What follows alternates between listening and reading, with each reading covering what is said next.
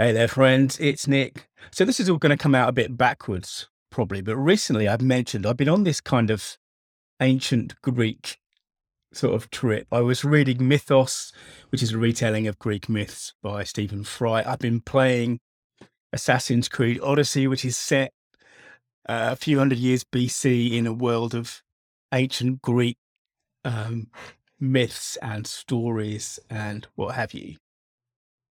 And I've been thinking about the reverse labyrinth. So obviously, you know that in Greek myth, well, basically, the son of the king of Crete goes to Athens to compete in some games. He does really well. In fact, there are people in Athens who are so unhappy with how well he does that they assassinate him.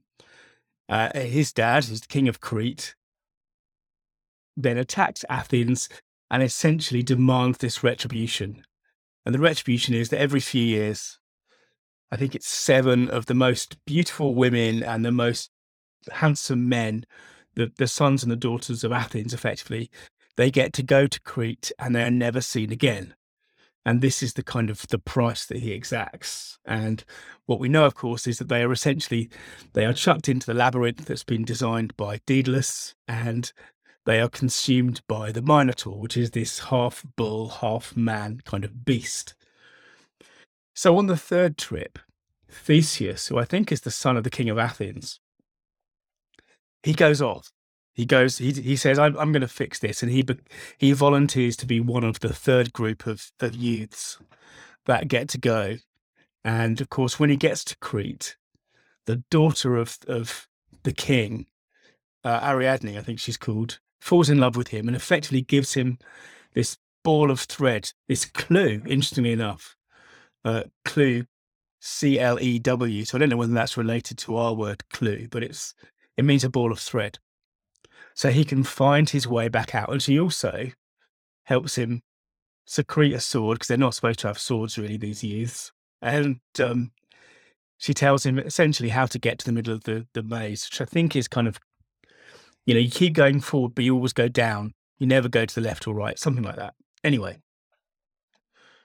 this has been on my mind, but in a kind of weird reverse way, because the thread, of course, is something that Theseus uses on his way back. Once he's killed the Minotaur, he uses to find his way out of this otherwise unsolvable kind of maze.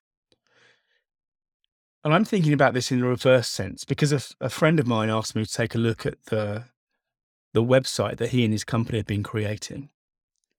And what they're doing, which is really great, they are telling a lot of stories that resonate with their particular audience. They're creating a world. They're doing this act of world building. There's loads and loads and loads of content on this site.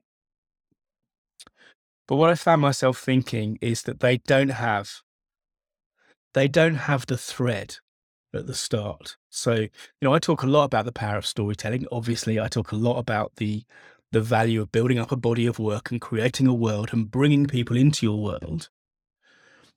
And in some sense, you get to the point where, you can see this on my site. There's so much there that it is kind of a labyrinth. People can fall into it at any particular place. They can go off in different directions. They can go down rabbit holes and sometimes blind passages and come back and what have you. But it's all in the context of this idea that stories mean business. Right at the start, if I look at the very start of my website, the first lines right now, and it might change today, but right now, 30th of August, 2022, the first lines are, "Hey, I'm Nick, copywriter, storyteller, and very bad podcaster," which you're experiencing right now. "I work with people that want to build attention, credibility, and trust." Okay. So that's the thread. If you don't want to build attention, credibility, and trust, none of this is for you. And the copywriting and storytelling part is also a thread, right? It positions what I do in a context that may or may not matter to the person who sees, who visits the website right now. And that's a thread that leads into the labyrinth. So it is a reverse labyrinth. It's a reverse Theseus, right? Because it's doing the opposite thing. But what I'm trying to get to in my roundabout way is this. The depth matters. The stories matter. Obviously, I believe that. I've seen it work for myself and for my clients. But you also need to give people a context, a thread, a way to contextualize your value. You need to give them the value proposition early on. And if you don't do that, it can be really hard for them to orientate themselves, to understand what it is that you do, what you can do for them and be valuable. And when I was looking at this website for my friend, this is the thing that I thought. It takes a long time for them to actually provide that kind of context. And actually, arguably, given the depth and the value that they offer, they never do it well. They never do it that succinctly.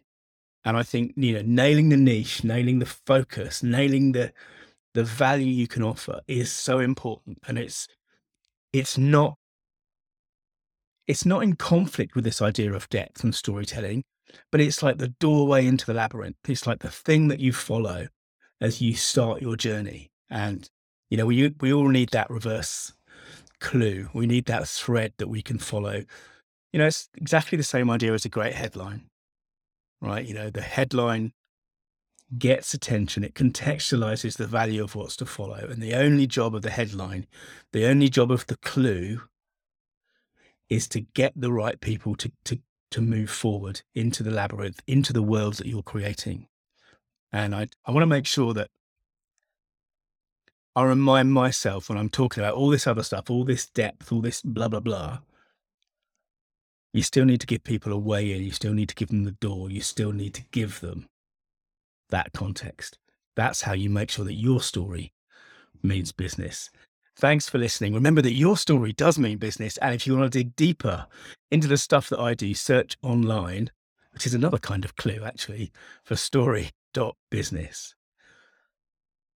Bye now.